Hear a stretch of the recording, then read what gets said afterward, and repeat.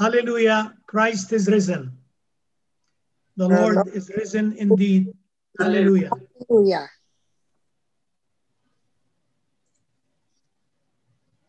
Next.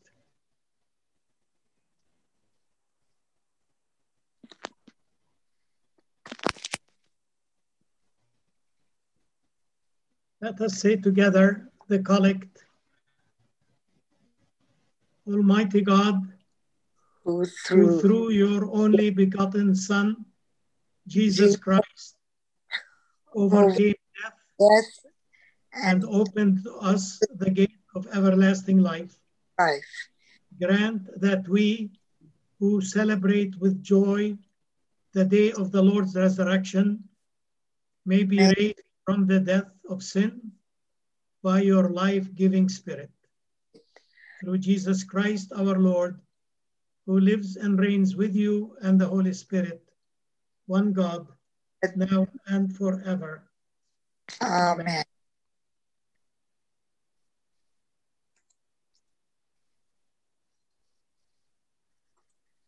Next.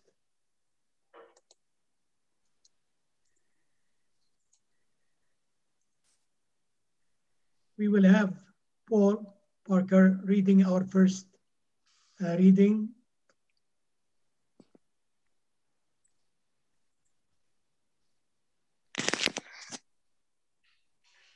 There we go. The first reading is 1 Corinthians 15, 1-11. Now, brothers and sisters, I want to remind you of the gospel I preached to you, which you received and on which you have taken your stand. By this gospel you are saved, if you hold firmly to the word I have preached to you. Otherwise, you have believed in vain. For what I received, I passed on to you as of first importance, that Christ died for our sins according to Scriptures, and that he was buried, and that he was raised on the third day according to the Scriptures, and that he appeared to Cephas, and then to the 12. After that, he appeared to more than 500 of the brothers and sisters at the same time, most of whom are still living, though some have fallen asleep. Then he appeared to James, then to all the apostles, and last of all, he appeared to me also as one abnormally born. For I am the least of the apostles and do not even deserve to be called an apostle, for I persecuted the church of God. But by the grace of God, I am what I am. And his grace to me was not without effect. No, I worked harder than all of them, yet not I, but the grace of God that was with me. Whether then it is I or they, this is what we preach, and this is what you believed. Thank you.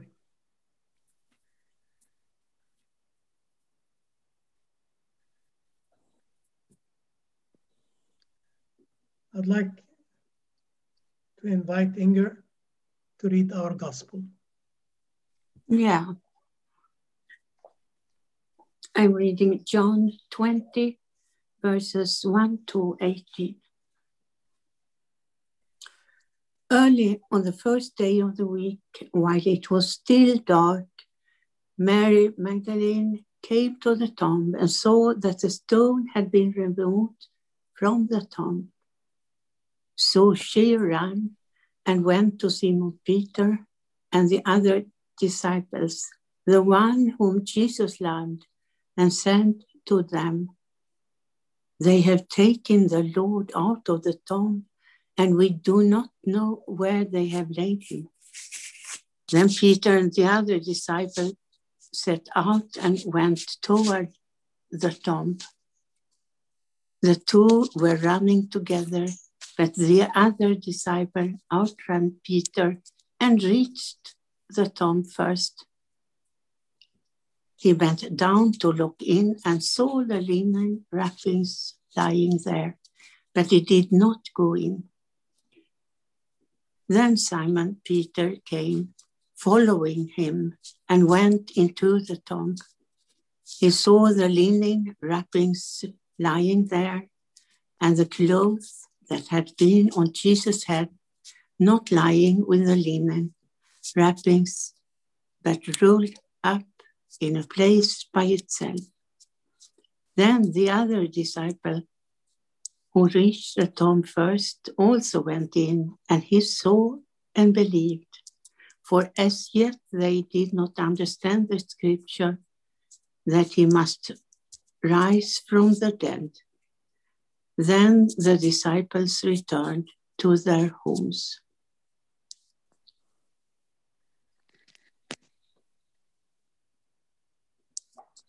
But Mary stood weeping outside the tomb. As she wept, she bent over to look into the tomb and saw the two angels in white sitting where the body of Jesus had been lying, one on the head and the other at the feet. They said to her, "Woman, why are you weeping?" She said to them, "They have taken away my Lord, and I do not know where they have laid him." When she had said this, she turned around and saw Jesus standing there, but she did not know that it was Jesus. Jesus said to her, "Woman, why are you weeping? Whom are you looking for?" Supposing him to be the gardener, she said to him, "Sir, if you have carried him away, tell me where you have laid him, and I will take him away." Jesus said to her, "Mary." She turned and said to him in Hebrew, "Rabboni," which means teacher. Jesus said to her, "Do not hold on to me, because I have not yet ascended to the Father. But go to my brothers and say to them, I am ascending to my Father and your Father, to my God and your God." Mary Magdalene went and announced to the disciples, "I have seen the Lord." And she told them that he had said these things to her. The Gospel of the Lord. Praise to you, Glory to you, Christ. Lord Jesus. Thank you, Inger. Be welcome. Okay. I am very glad we have also a number of scholars, biblical scholars with us. And so I can invite them to also help make at least the words that I'm going to say in the beginning meditation clearer to all of our friends here. I want to emphasize that the experience of knowing Christ and the experience of witnessing and experiencing the resurrection preceded any written material about the resurrection. Now, I want to explain this. Let's look at the first reading from Corinthians, which is on the screen. It is a little bit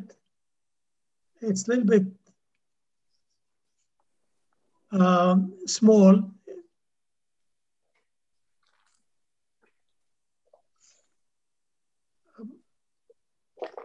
Indraus, can you hear me? Yeah. Indraus. Yes, I can hear you. Yeah, because both of these are about the gospel. I need the first reading from Corinthians. Okay. Okay, 1 second.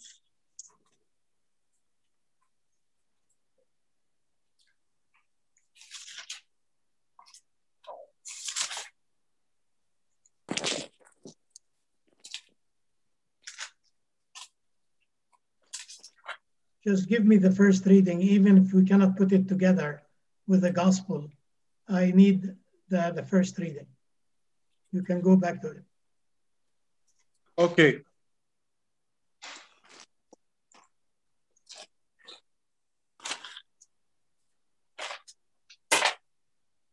Okay. No, yeah, I need it. The first reading is in front of you now. Yes, thank you.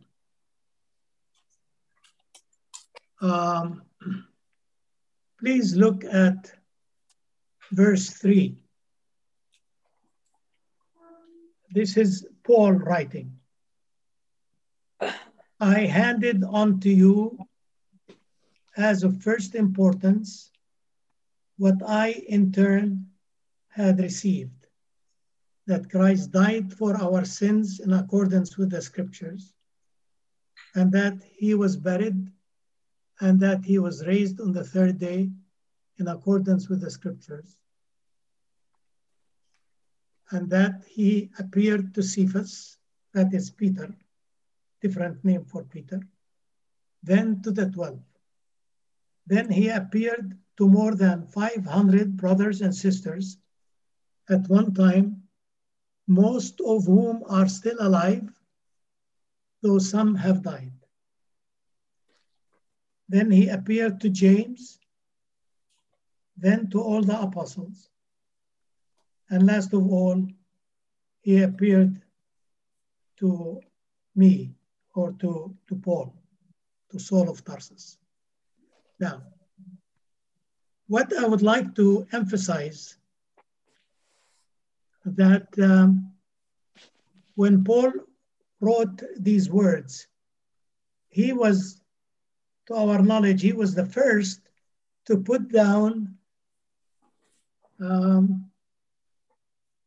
what happened about the resurrection from in writing. He was the first one to really do it. Maybe he wrote another epistle, another letter before Corinthians, but Corinthians was written around maybe 53 years after the resurrection, 53, 54 years. So about 20 years after the resurrection, Paul wrote this letter. Now, what is very important is that during the first 20 years after the resurrection, the people, the Christians, the believers did not have any written gospel. They did not have any of the gospels. All the gospels that were written much later. So really, Paul wrote the first what we have about the resurrection before any other things were written down. Maybe there were some bits and pieces of the gospels that had been written there, but as gospels we did not have. So it is Paul who's writing about what he himself has received. It's very clear. I am writing to you what I had received. So he was receiving from the other disciples, from the other apostles, the story of Jesus. So what I'm trying to emphasize here, because most of us think that there were gospels, people were reading this.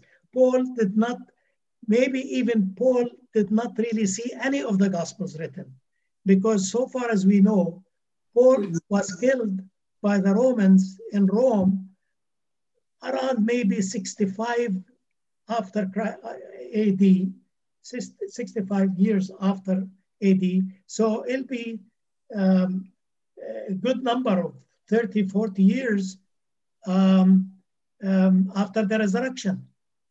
So the first gospel to be written was the Gospel of Mark. And the Gospel of Mark, so far as the scholars tell us, was probably written between 65, 66, 67 after Christ. So think about it.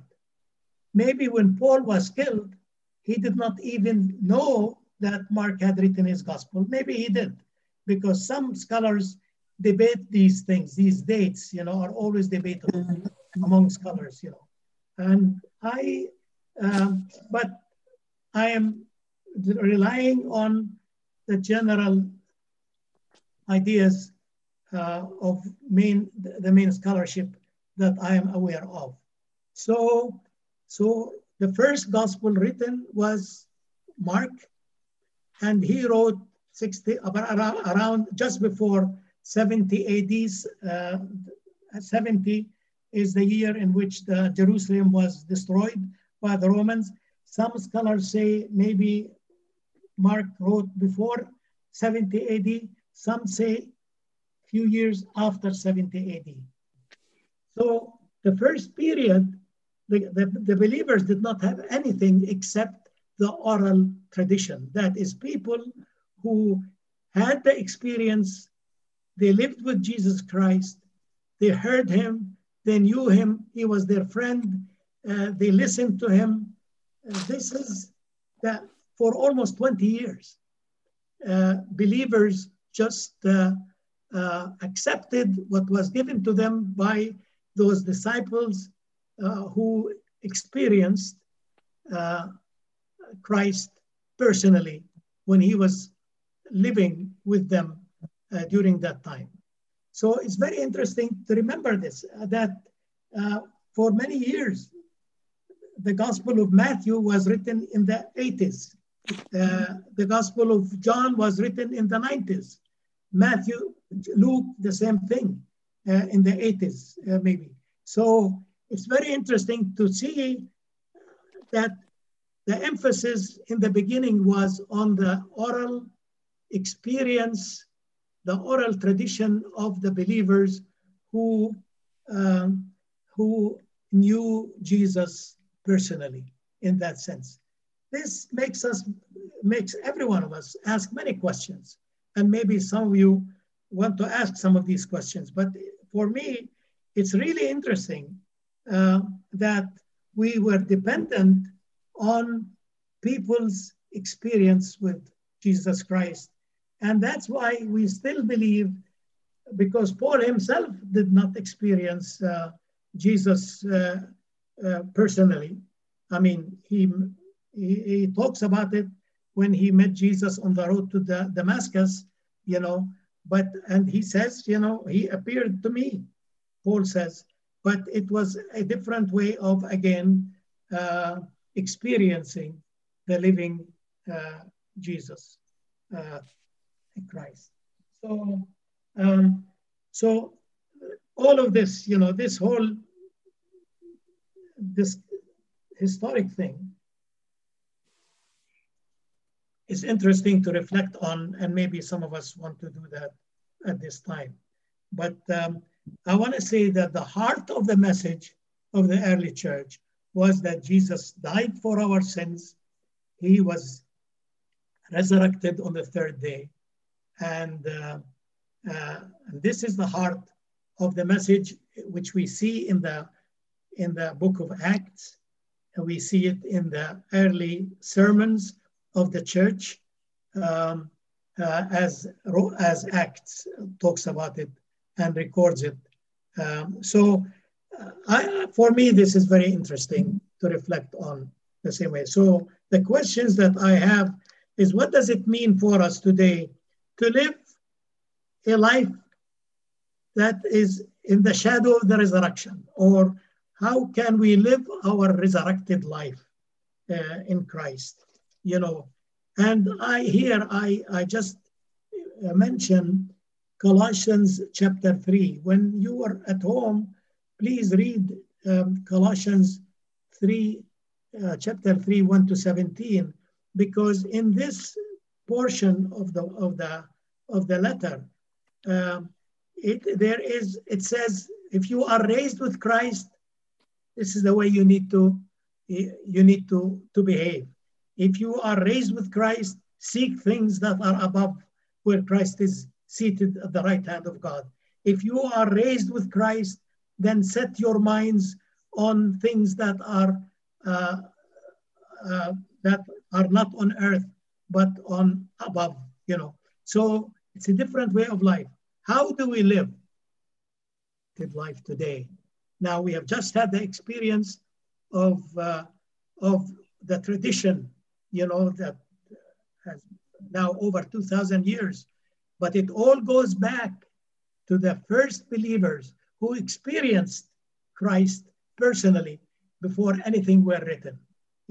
This is what I wanted to share with you. If I have not made it clearly enough, I hope some of our scholars with us can help us with that. But let us begin our discussion with, what does it mean for us today to live a life of resurrection in Christ in the midst of the powers of this world. And I stop now and invite you to express your thoughts. Please. Yes. Now, everyone, just please, if someone want to ask or comment, just please raise their hand, and I will unmute them.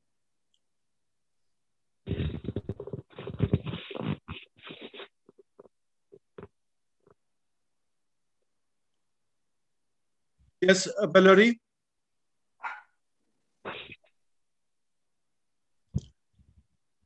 I just love that idea of it being an oral tradition, and I think the thing that really sparked that for me is when you notice the names of individuals in the gospel stories. If you think about Nicodemus, and he met secretly at night. So the only way we know that story in the gospel is because Nicodemus must have become a member of the early church and be telling everybody. And people like Zacchaeus and Bartimaeus, they weren't just being observed by the disciples, they were actually members of the church telling their stories.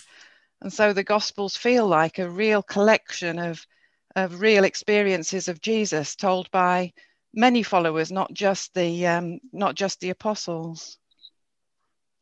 Yeah, thank you. Yeah. But what's very interesting, that Paul did not even probably know all of these things, He wrote because of the experience of the early church with Christ, And when you trust the experience, you trust the people who were trustworthy, and they talked about their own experience with this amazing person, Jesus, and then they experienced his resurrection when he appeared to them, So, and then you have the gospel with all these names, with all these stories, with all these teachings, with the theology that we have interpreted it from these stories. It's amazing when you begin to reflect on this. Thank you, Valerie. Paul? Yes, thank you, Andros. I appreciate your insights, Naeem, and you're always spot on, and I find it surprising that that we get such a rich tradition from the oral tradition, from not only Paul, but the Gospels as well. I appreciate your contribution tremendously. I wonder, however, in 1 Corinthians, if at the very beginning we aren't being oriented away from a personal salvation resurrection to the social and political gospel that Jesus preached. The very first sentence, I want to remind you of the gospel. And that's what Jesus preached, the good news, the evangelion, which in Luke 4 is described as the social and political, economic kingdom of God. So the gospel is the coming kingdom. We have, in the modern age, seems we have made it about individual salvation. And it is, but it's also about individual and social salvation within the kingdom of God, which is very much here on earth that Jesus brought. He brought the kingdom near, as I recall in the Gospels.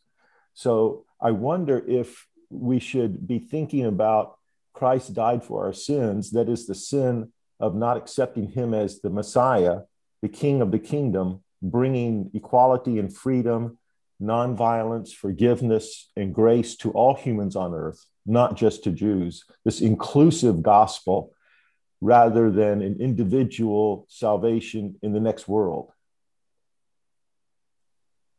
Thanks, Paul, for emphasizing this. في الأسيس فهد and then Auntie Samia. The 4 points. One, I like our Palestinian and Middle East greetings, for the next 40 days, when we don't say Happy Easter, we just say Christ is risen, and you will answer, He is risen indeed. That's to me more biblical than Happy Easter. There's no word called Easter in the book of Acts or in the gospel. Number 2, we need to wait another few weeks for our sisters and brothers in the Orthodox Church when they celebrate Easter on April the 2nd. Number 3, as I reflect, there are 2 characters, Assis Naim, always captivate my psyche, and that's a medical doctor and a lawyer.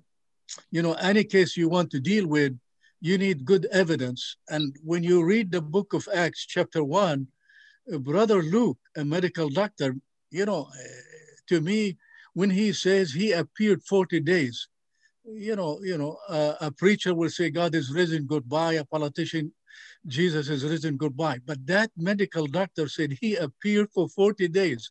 That's, to me, coming from a medical doctor, is a very powerful witness. And I think the way Brother Paul deal with, I think he have a PhD from Harvard in law, because he goes to evidences and about the people who did it, and 500 people. So to me, a medical doctor and a lawyer are excellent for our satisfaction 2,000 years later about the risen Lord. Thanks, Faith.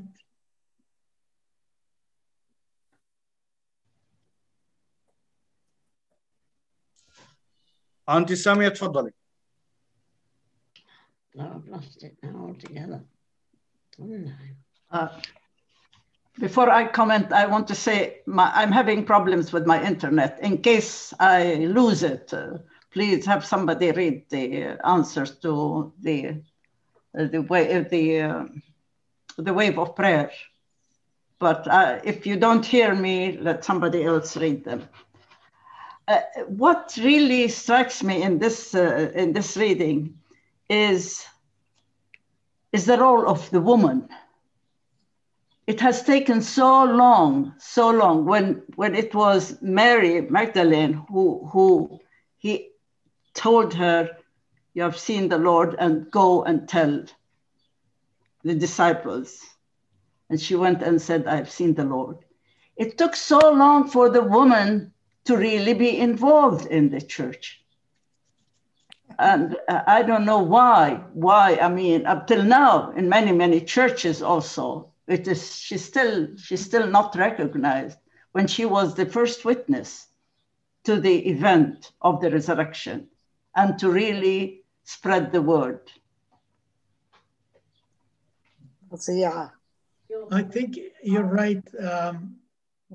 But maybe, it's very interesting. I mean, one can really reflect on it quite a bit, Are we talking about the power of culture, that more than the power of faith in that sense? You're right. I mean, she's the first apostle, not only the first witness. She was the one who, and at that time, a woman was not believed. A witness of a woman was not even believed in courts. I think I'm right with this. Yeah. And yet, for the church, for the Christian faith, for us, the witness of the woman was the first one who witnessed for the resurrected Lord, for the risen Lord. So it's very important. Yeah. So thank you, Samia.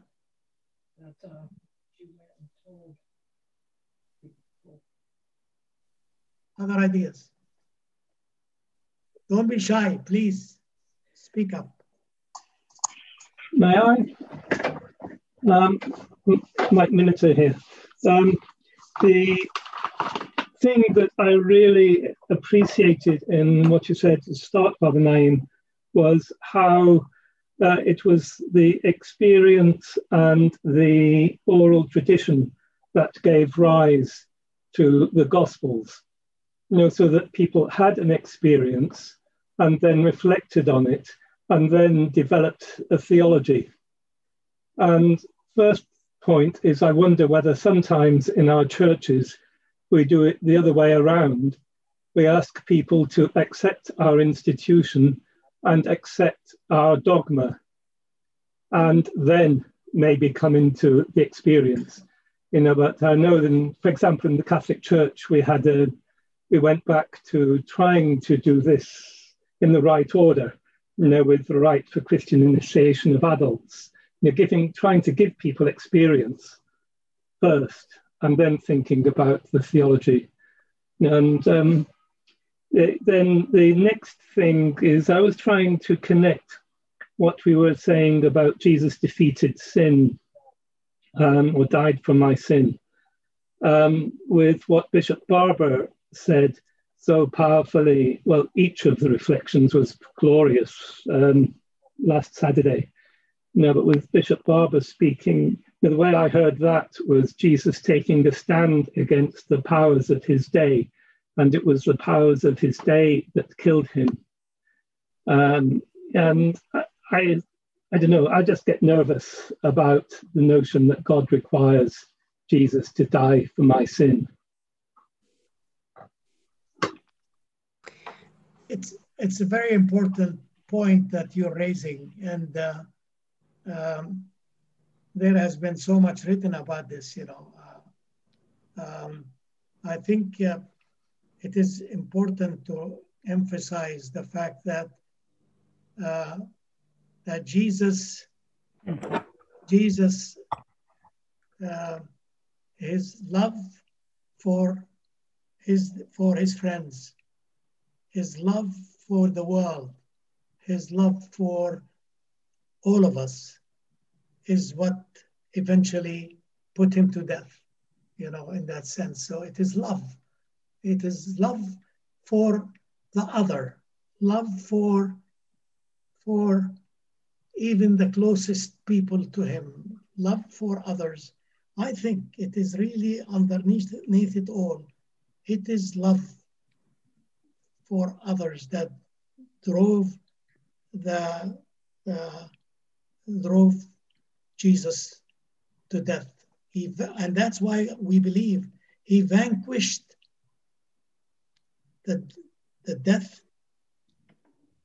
He vanquished death and sin. And this is the faith of the church. But it can be, I know, especially about this dying for me. Some people find it very difficult to even talk about this. And maybe some of you want to raise this again now. Thank you, Mike.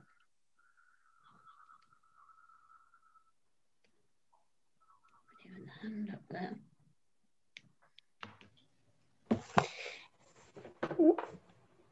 Talking about the tradition that we have, for example, Paul, first of all, speaking about Paul, he says there in verse 3, in chapter 15, verse 3, he says, I handed on to you as of first importance what I in turn had received. And that is exactly the language of tradition. The handing on is the language from which we get tradition. And so he is passing on tradition, but he's not only, yes, I guess he is. He's passing on tradition, and part of it is history. He's saying, I received this tradition that Christ died, but then there comes the theology that's added to that, the Christology that's added to that. The early church begins to ask why, and they come to the conclusion that it has to do with sins, And if you look at the Gospels, I was just going to suggest that if we look at the Gospels, for example, in the Gospel of Matthew, we have a piece of the tradition that has Jesus saying, when he gives them the cup, he says, "Drink from it, all of you, for this is my blood of the covenant, which is poured out for many for the forgiveness of sins." So this idea of sins being in there is indeed part of the tradition. I will let other people take the conversation from here, but that is truly a piece of the tradition that Paul has received. Thank you, Dorothy.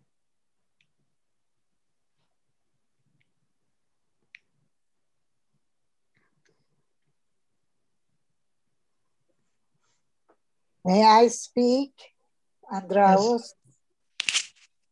Yes. Yes, please. I want to talk about what you said, the last point. How does the resurrection affect us in our daily life, or how does it mean to us today? To me, the resurrection, when Jesus said to them, "I'm going to the Father and your Father, to my God and your God," this is the hope that we have as believers, that after we pass away and our faith is in Jesus, that we will be, our hope is to be with the Lord as he told us. So I believe the resurrection is the joy and the hope that we have as believers in practicing the resurrection and meeting the Lord after our physical death. Very important. Thank you, Radia. This is it. Very much we're grounded in that faith. Yeah.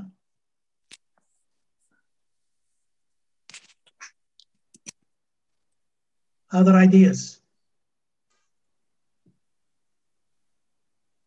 I would like, I don't know, to comment like a small thing about like how all the disciples and everyone was in fear, and then it transformed to a kind of happiness after Mary Magdalene, saw Jesus, and how much we need such feel of victory and comfort that despite all the sacrifices, there will be a victory, and there will be happiness of a victory. Maybe, I don't know, maybe this is a message to the Palestinians themselves, but there are still hope, and and we will feel the happiness of victory, and we need to keep on to be steadfast in our path, because no way God would let injustice prevail in any way. Thank you, Travis. I think this applies. I think nobody expected the first resurrection. Nobody expected. But then the joy, as you're saying, the joy of the risen Christ was overwhelming to the early believers. And I hope it, when you're looking politically, I hope that by the power of God, justice will be done for the Palestinians, so they can also experience the resurrection, at least from a political perspective, the new life. But we pray also for all people that they find also joy in the resurrected Lord. Other ideas?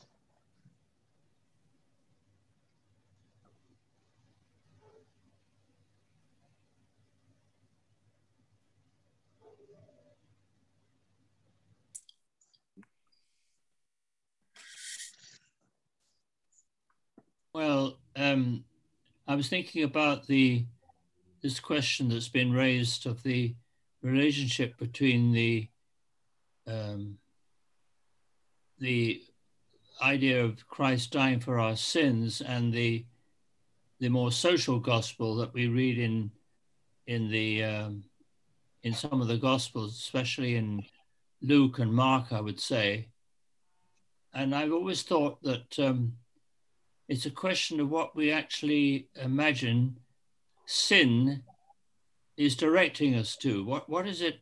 What are they talking about? Are they talking about my little foibles, my lies, or some small faults in my life? Or are we talking about something more social? I think that the lessons that we're learning in, for me at least, during my lifetime, it seems to me that the concept of sin has shifted from being about individual mistakes and behavior to how I act in society. We have an issue going on now in Britain about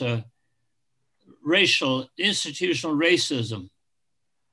And people disavow that they are racist, but people who are minorities in this country still experience, I know, a feeling of being excluded. And that seems to me to be a social sin in which no doubt I participate. As a white person, I think it's almost inevitable that in some ways I play a part in that.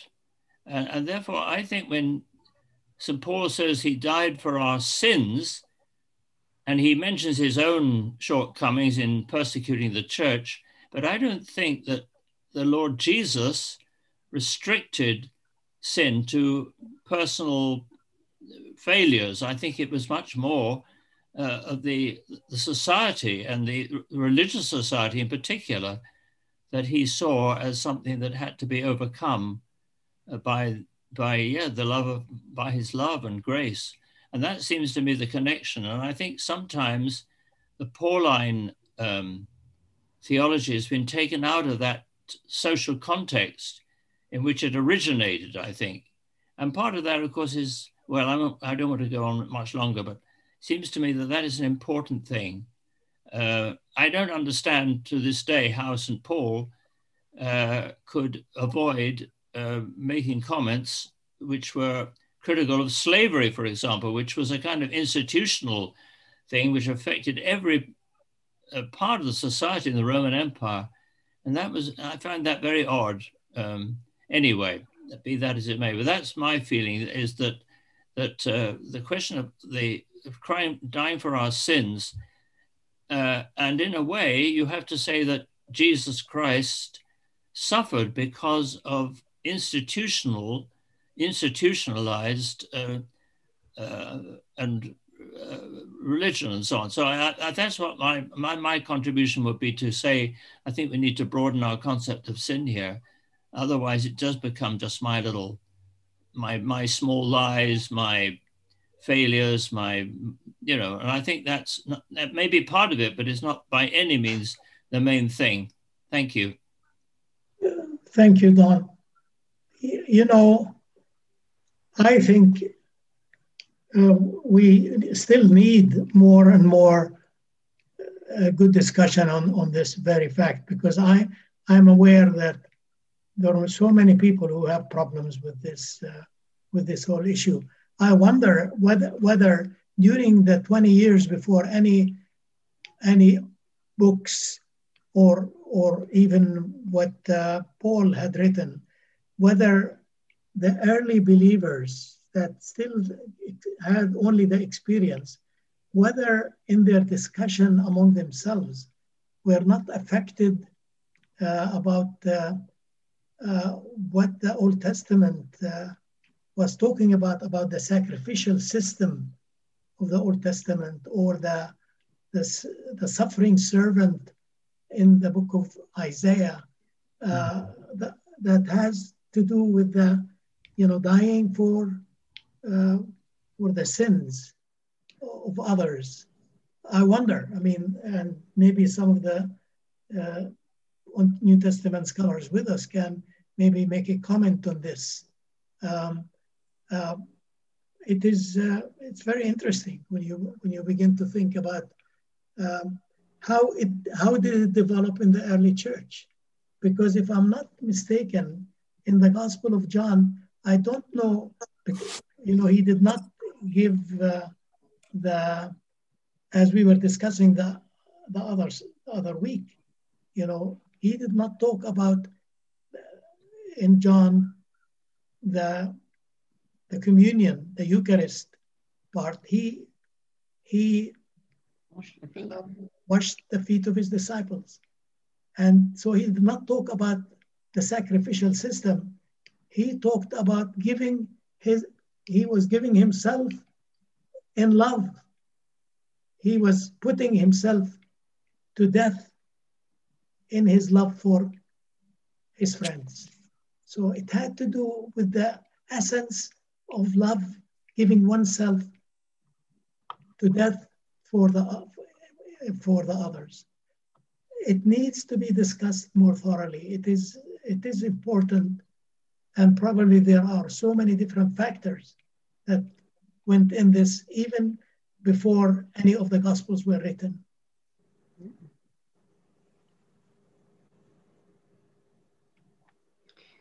Lillian, please.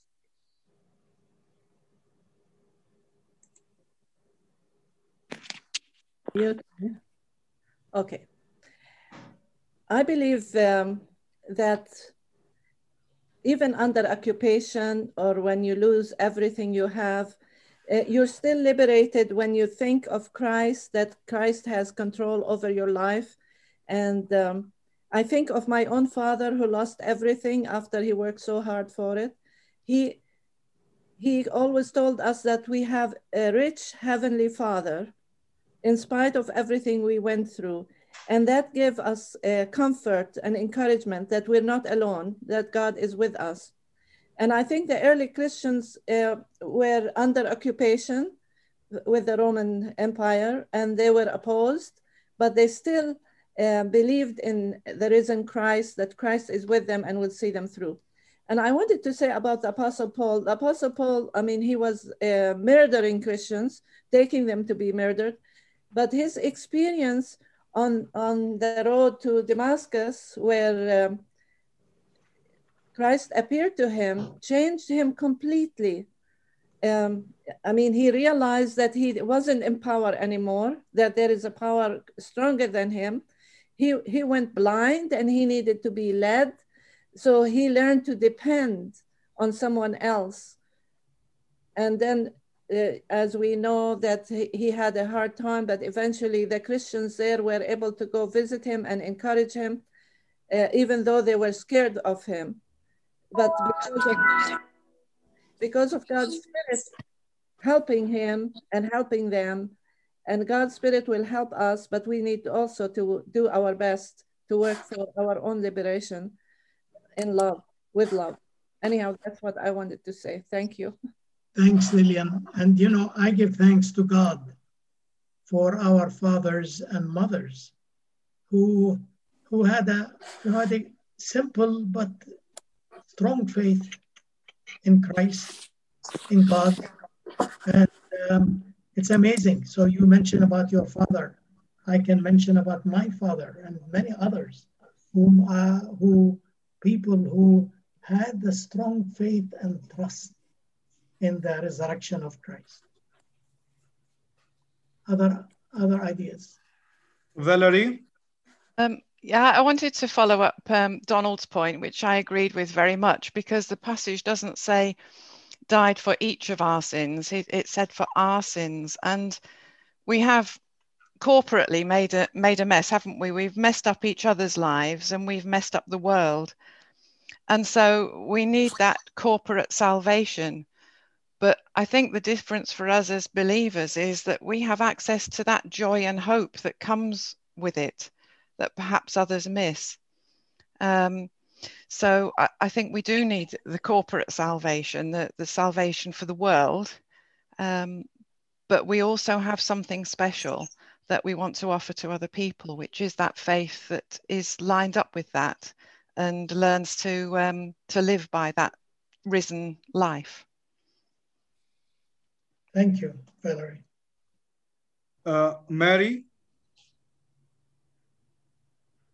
Mary Corner. Yes, I'm actually still sitting here thinking about this oral tradition where we started, and I started with in relation to the epistle. Oh, what is happening now? I don't know. But also in relation to the gospel. Oh, I think I stopped because this doesn't work. I'm sorry. No, something in Samia. Maybe Samia. Something in Samia. Samia. No, something. Maybe mute Samia. I will unmute all. Wait a minute. No, just mute Samia, I think. Samia is having problems with her. No, because Samia is she's muted. Okay, so I don't know. Let's go back to Mary. Mary, please continue. Sorry for the technical failure. Something's wrong with, yeah. Something there.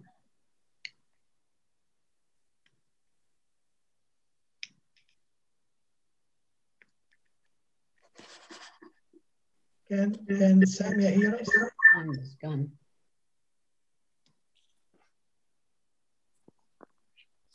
Rose, can Samia hear us?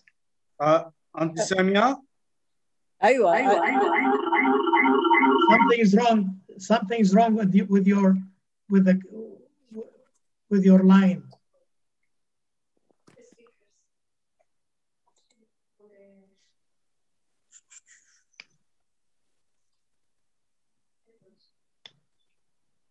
Okay.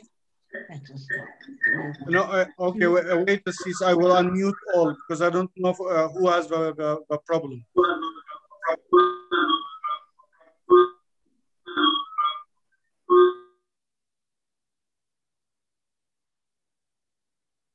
Okay, Reverend. Okay, Assis.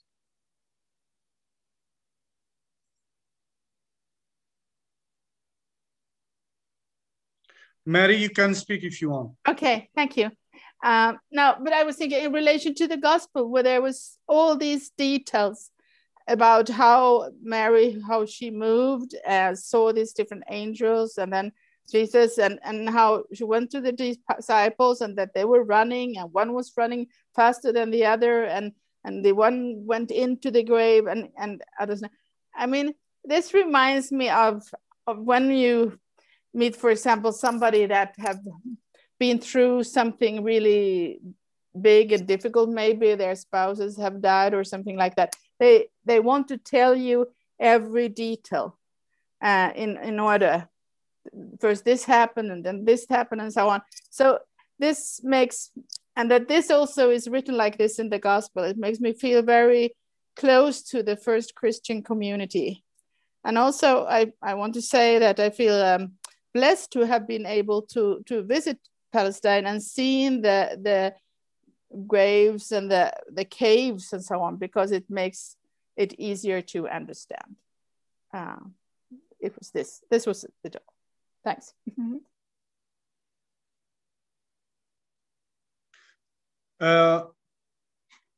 John Van, if you want to say something.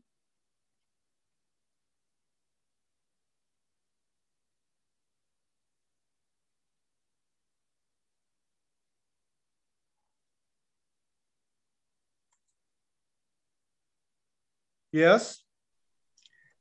Thank you. I just would like to get back to Paul. Paul was, of course, standing in the tradition of the Jewish authority, but he was very much aware of the tradition, including the prophets. And when Paul talks about sin, it is a very comprehensive idea of sin, like the prophets had. It was not just personal sins, although he also mentioned them, the prophets also mentioned those, but it's the deep sins of the society of that time. And when Jesus died for our sins, as he said, I understand that in that comprehensive way. He died because he knew how many things are wrong in our societies. That was true 2,000 years ago and still true nowadays. And we all need to be part of that forgiveness and to convert to a new life, like it was very clearly expressed last Saturday by Bishop Barber in the celebration on Holy Saturday.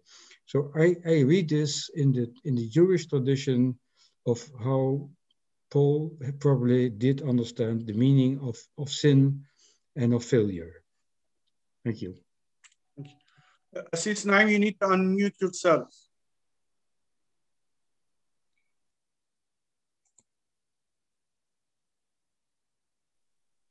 Yes. Thank you. Yeah, thanks, John. And John Klinisker.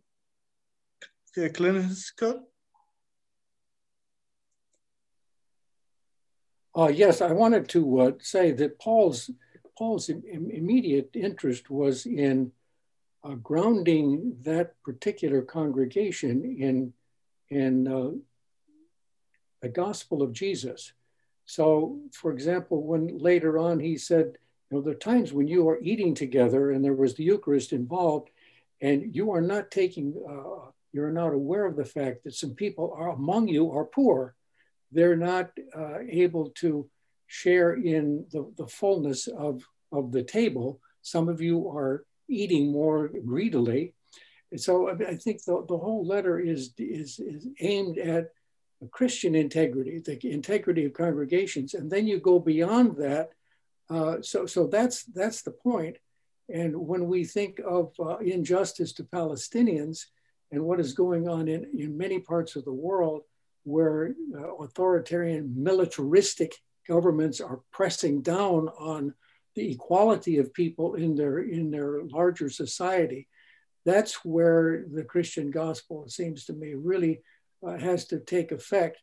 The churches have to be together in love for each other, and among those who are part of those congregations, then those congregations in that country, such as the Greek Orthodox, the Anglicans, the Pentecostals, all those in Palestine, when they prove that they really love one another, this has a powerful effect on the powers that be to affect change in the long run.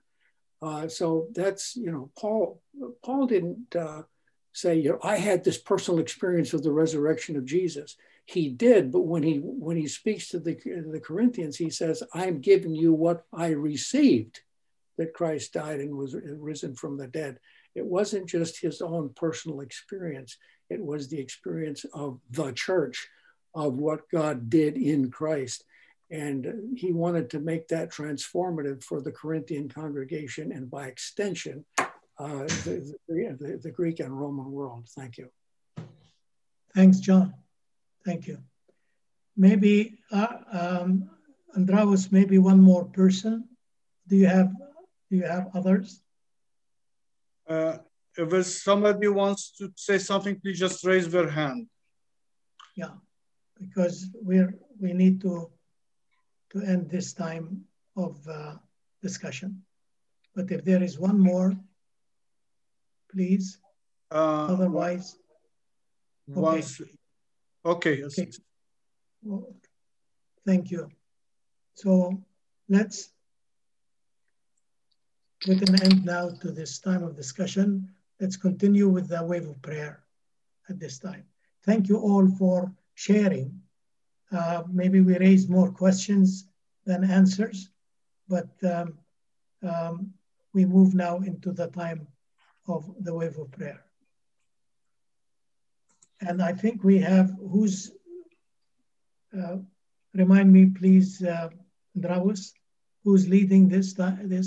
Radia and Antisami. and Auntie Samia. Okay, let us begin, please.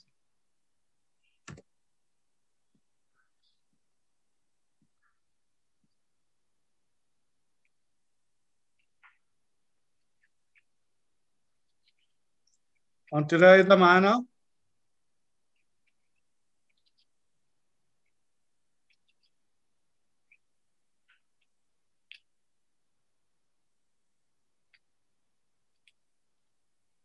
Okay. Why don't you do that? Yes. If Radia is not with us, take her part, please, and Rawaz. And Samia is with us. Auntie Samia.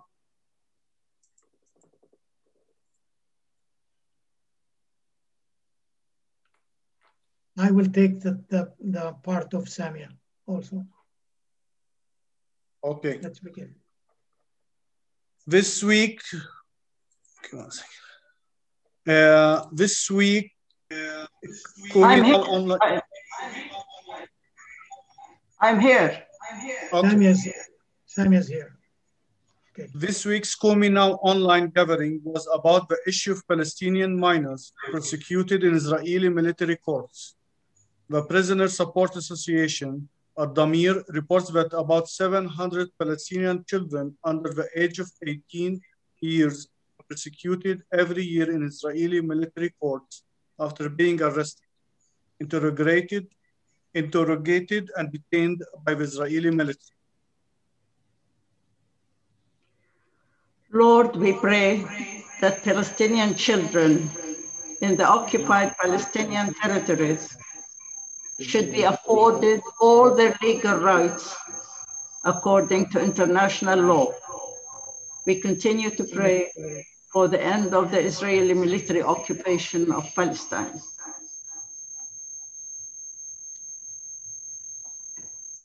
Lord, in your mercy, hear our prayer.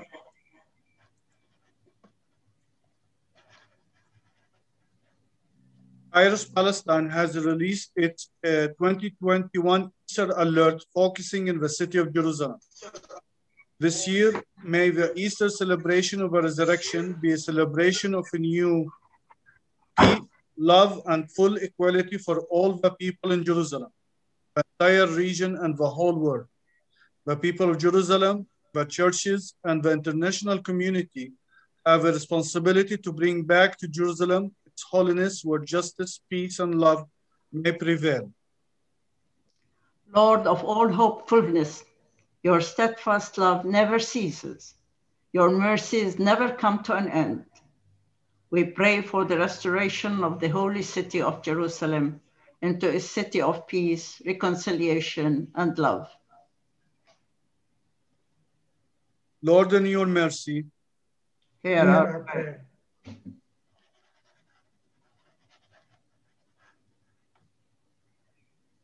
In Israel, more than 5 million people have been vaccinated against COVID-19 and the infection rate is dropping.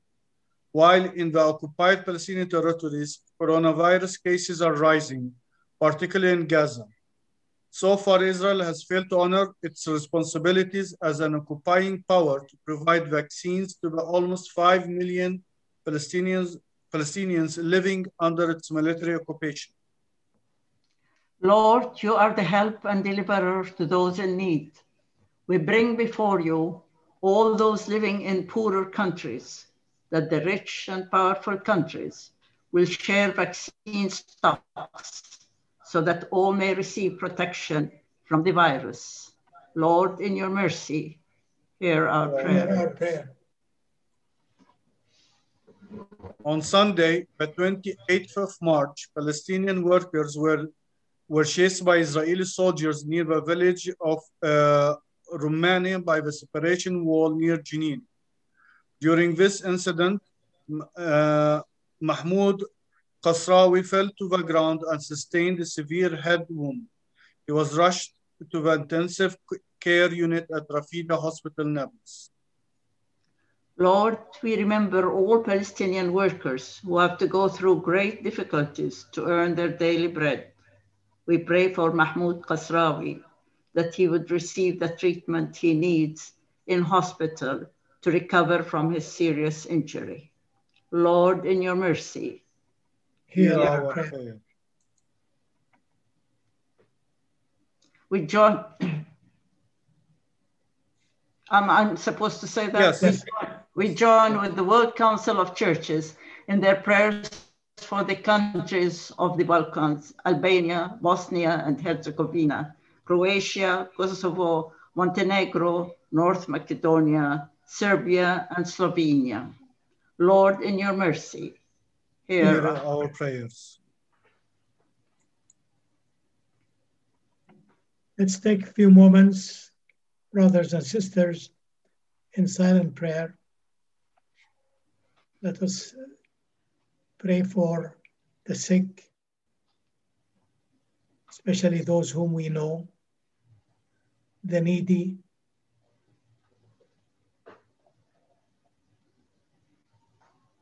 all people who are in trouble.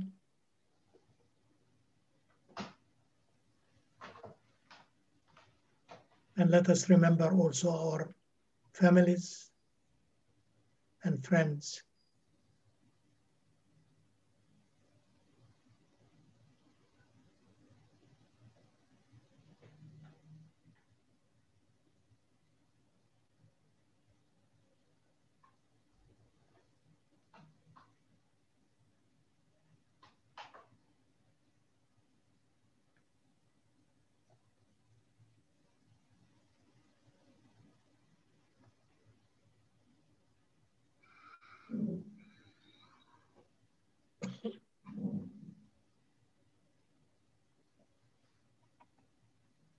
May we say a special prayer for Victor Macari, who has not yet recovered fully from his, and who's celebrating his 80th birthday tomorrow. Those of you who know him.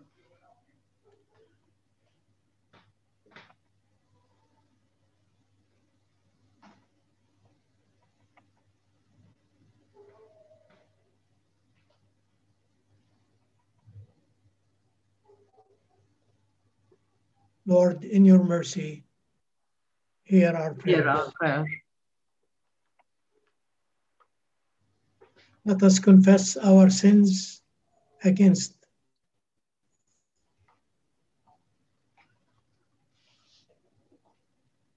God and neighbor. Say together, merciful, most merciful God, we confess that we have sinned against you in thought, word, and deed, by what we have done and by what we have left undone. We have not loved you with our whole heart. We have not loved our neighbors as ourselves. We have not loved our We are neighbor. truly sorry, and we humbly repent. For the sake of your Son, Jesus Christ, have mercy on us and forgive us, that we may delight in your will and walk in your ways, to the glory of your name. Amen.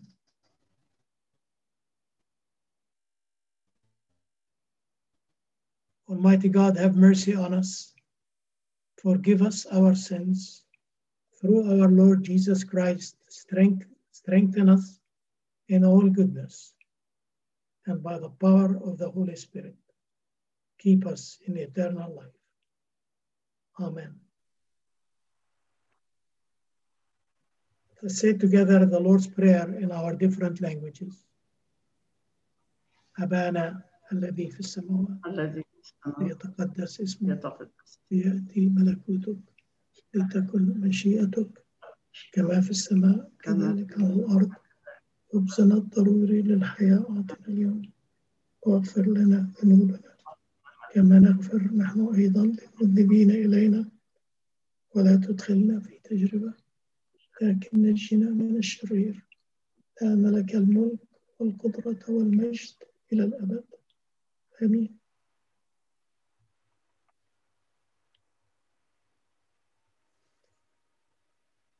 Let us commit ourselves also to the Agape Creed. Let's read it together. Love is patient. Love is kind. It does not envy. It does not boast. It is not proud. It is not rude. It is not self-seeking.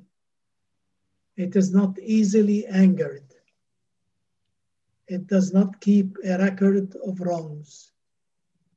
It does not celebrate injustice, but rejoices in the truth. Love never gives up, never loses faith, always hopes, always endures. Love cannot be conquered.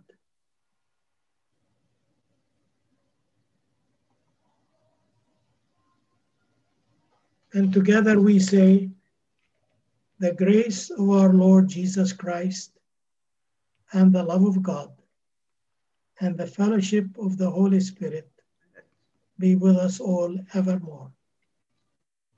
Amen.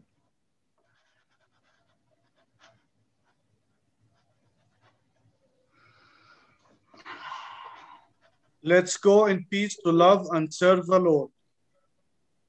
Thanks be to God. Amen. Amen.